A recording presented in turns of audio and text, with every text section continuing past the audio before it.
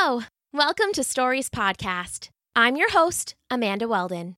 Today's story is called The Moringa Grove, an original story written by Daniel Hines that we first released a little over a year ago. In light of recent events, our team felt it would be beneficial to re-release this story from our back catalog to encourage thoughtful conversation among our listeners and their families. We hope everyone is staying safe. We'll have a brand new story out for you later this week. Thanks! Enjoy the episode! The Moringa Grove. Once upon a time, in a sprawling stretch of sun-scorched savanna, long before humans had spread across the earth, there was a terrible drought. The sun shone down merciless as a lion on the hunt. It dried up all the water from the lakes and the ponds. It dried up the water from the rivers and the streams. It even dried up the waters from the hidden pools that came bubbling up through the savanna mud, leaving the ground hard and cracked and oh so very dry. The acacia and baobab trees withered and twisted and turned to kindling. The brush turned brittle as bone, and soon it was clear that all it would take is a single spark to set the whole savanna burning. To make matters worse, there wasn't a scrap of food to be found on a root or branch or stem.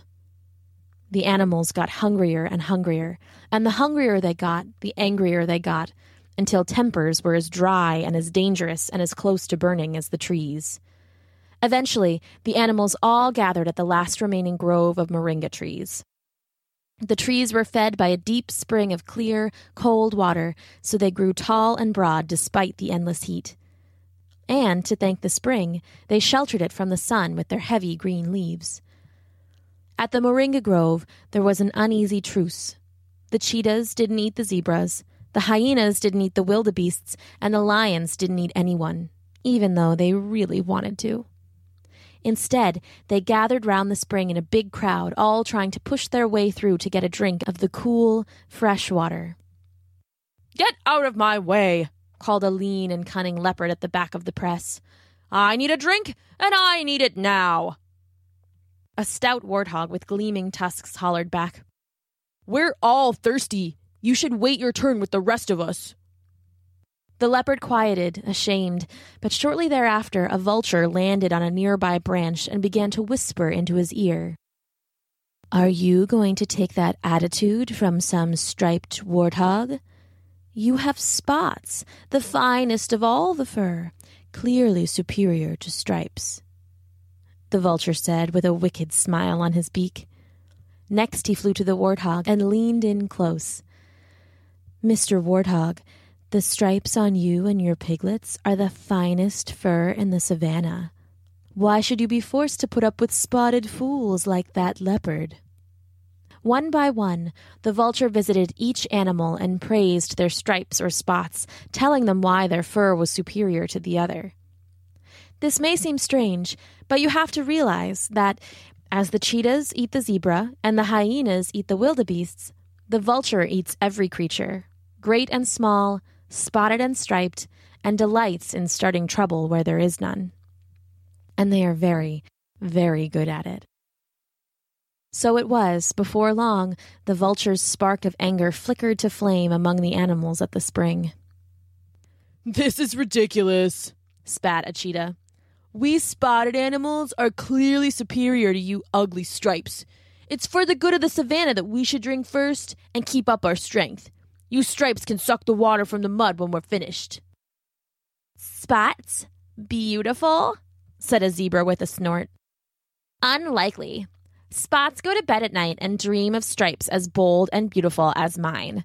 The stripes should drink first, and you spots can lick the water from the stones if we decide to leave you any at all." Now, said a giraffe, looking down on all the other animals from her fine, long neck. "There's no need to fight. I think it's clear that the animals with spots should drink first. After all, we are the most beautiful. You stripes should be proud to drink our leavings." "Most beautiful, my horns!" grunted a wildebeest. "You spots think you're better than us, but you're not. We stripes are more beautiful, stronger and smarter too. If you're lucky, I'll let you suck the water from the hairs on my chin, but only if you mind your manners." The animals all began to shout and holler and push against each other. The spots were all on one side and the stripes were on the other. Unnoticed, the vulture fluttered down, took a long drink, and licked his beak. He then flew back to his high branch, where he looked down on the fighting with a secret smile.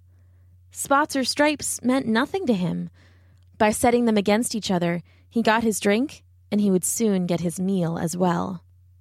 "You spots should just leave before we make you leave," said a zebra, digging at the earth with her hooves. "Make us leave?" laughed a cheetah. "I'd like to see you try it." The cheetah advanced on the zebra, belly low in the Moringa Grove, teeth bared. "Leave him alone," boomed a voice. It was a young tiger, striped orange and black. "If you're so ready for a fight, Spot, then try and fight me." The young tiger and cheetah were the same size, and they came together in a snarling, clawing cloud of dust. They rolled and wrestled and fought through the grove, through the spring, through the dirt.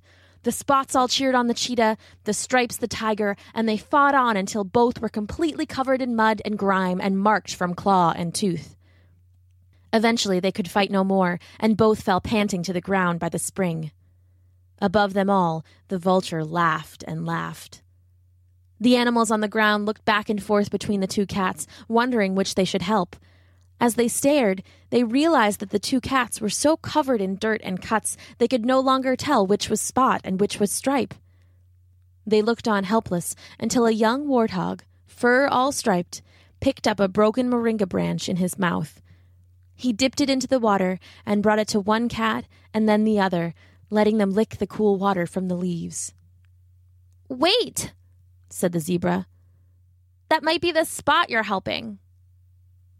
The warthog stopped and looked at all the animals gathered. "Spot or Stripe, who can tell and who can care?" he said. "Look at their cuts. They both bleed as red as all of us. Spots and stripes are nothing but a covering we're born to. It's what's inside that matters, and inside we all have hearts. And it's those we should be using."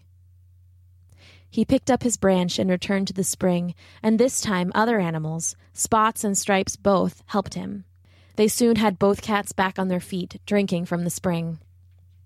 "I am sorry," said the zebra to the cheetah when he was cleaned.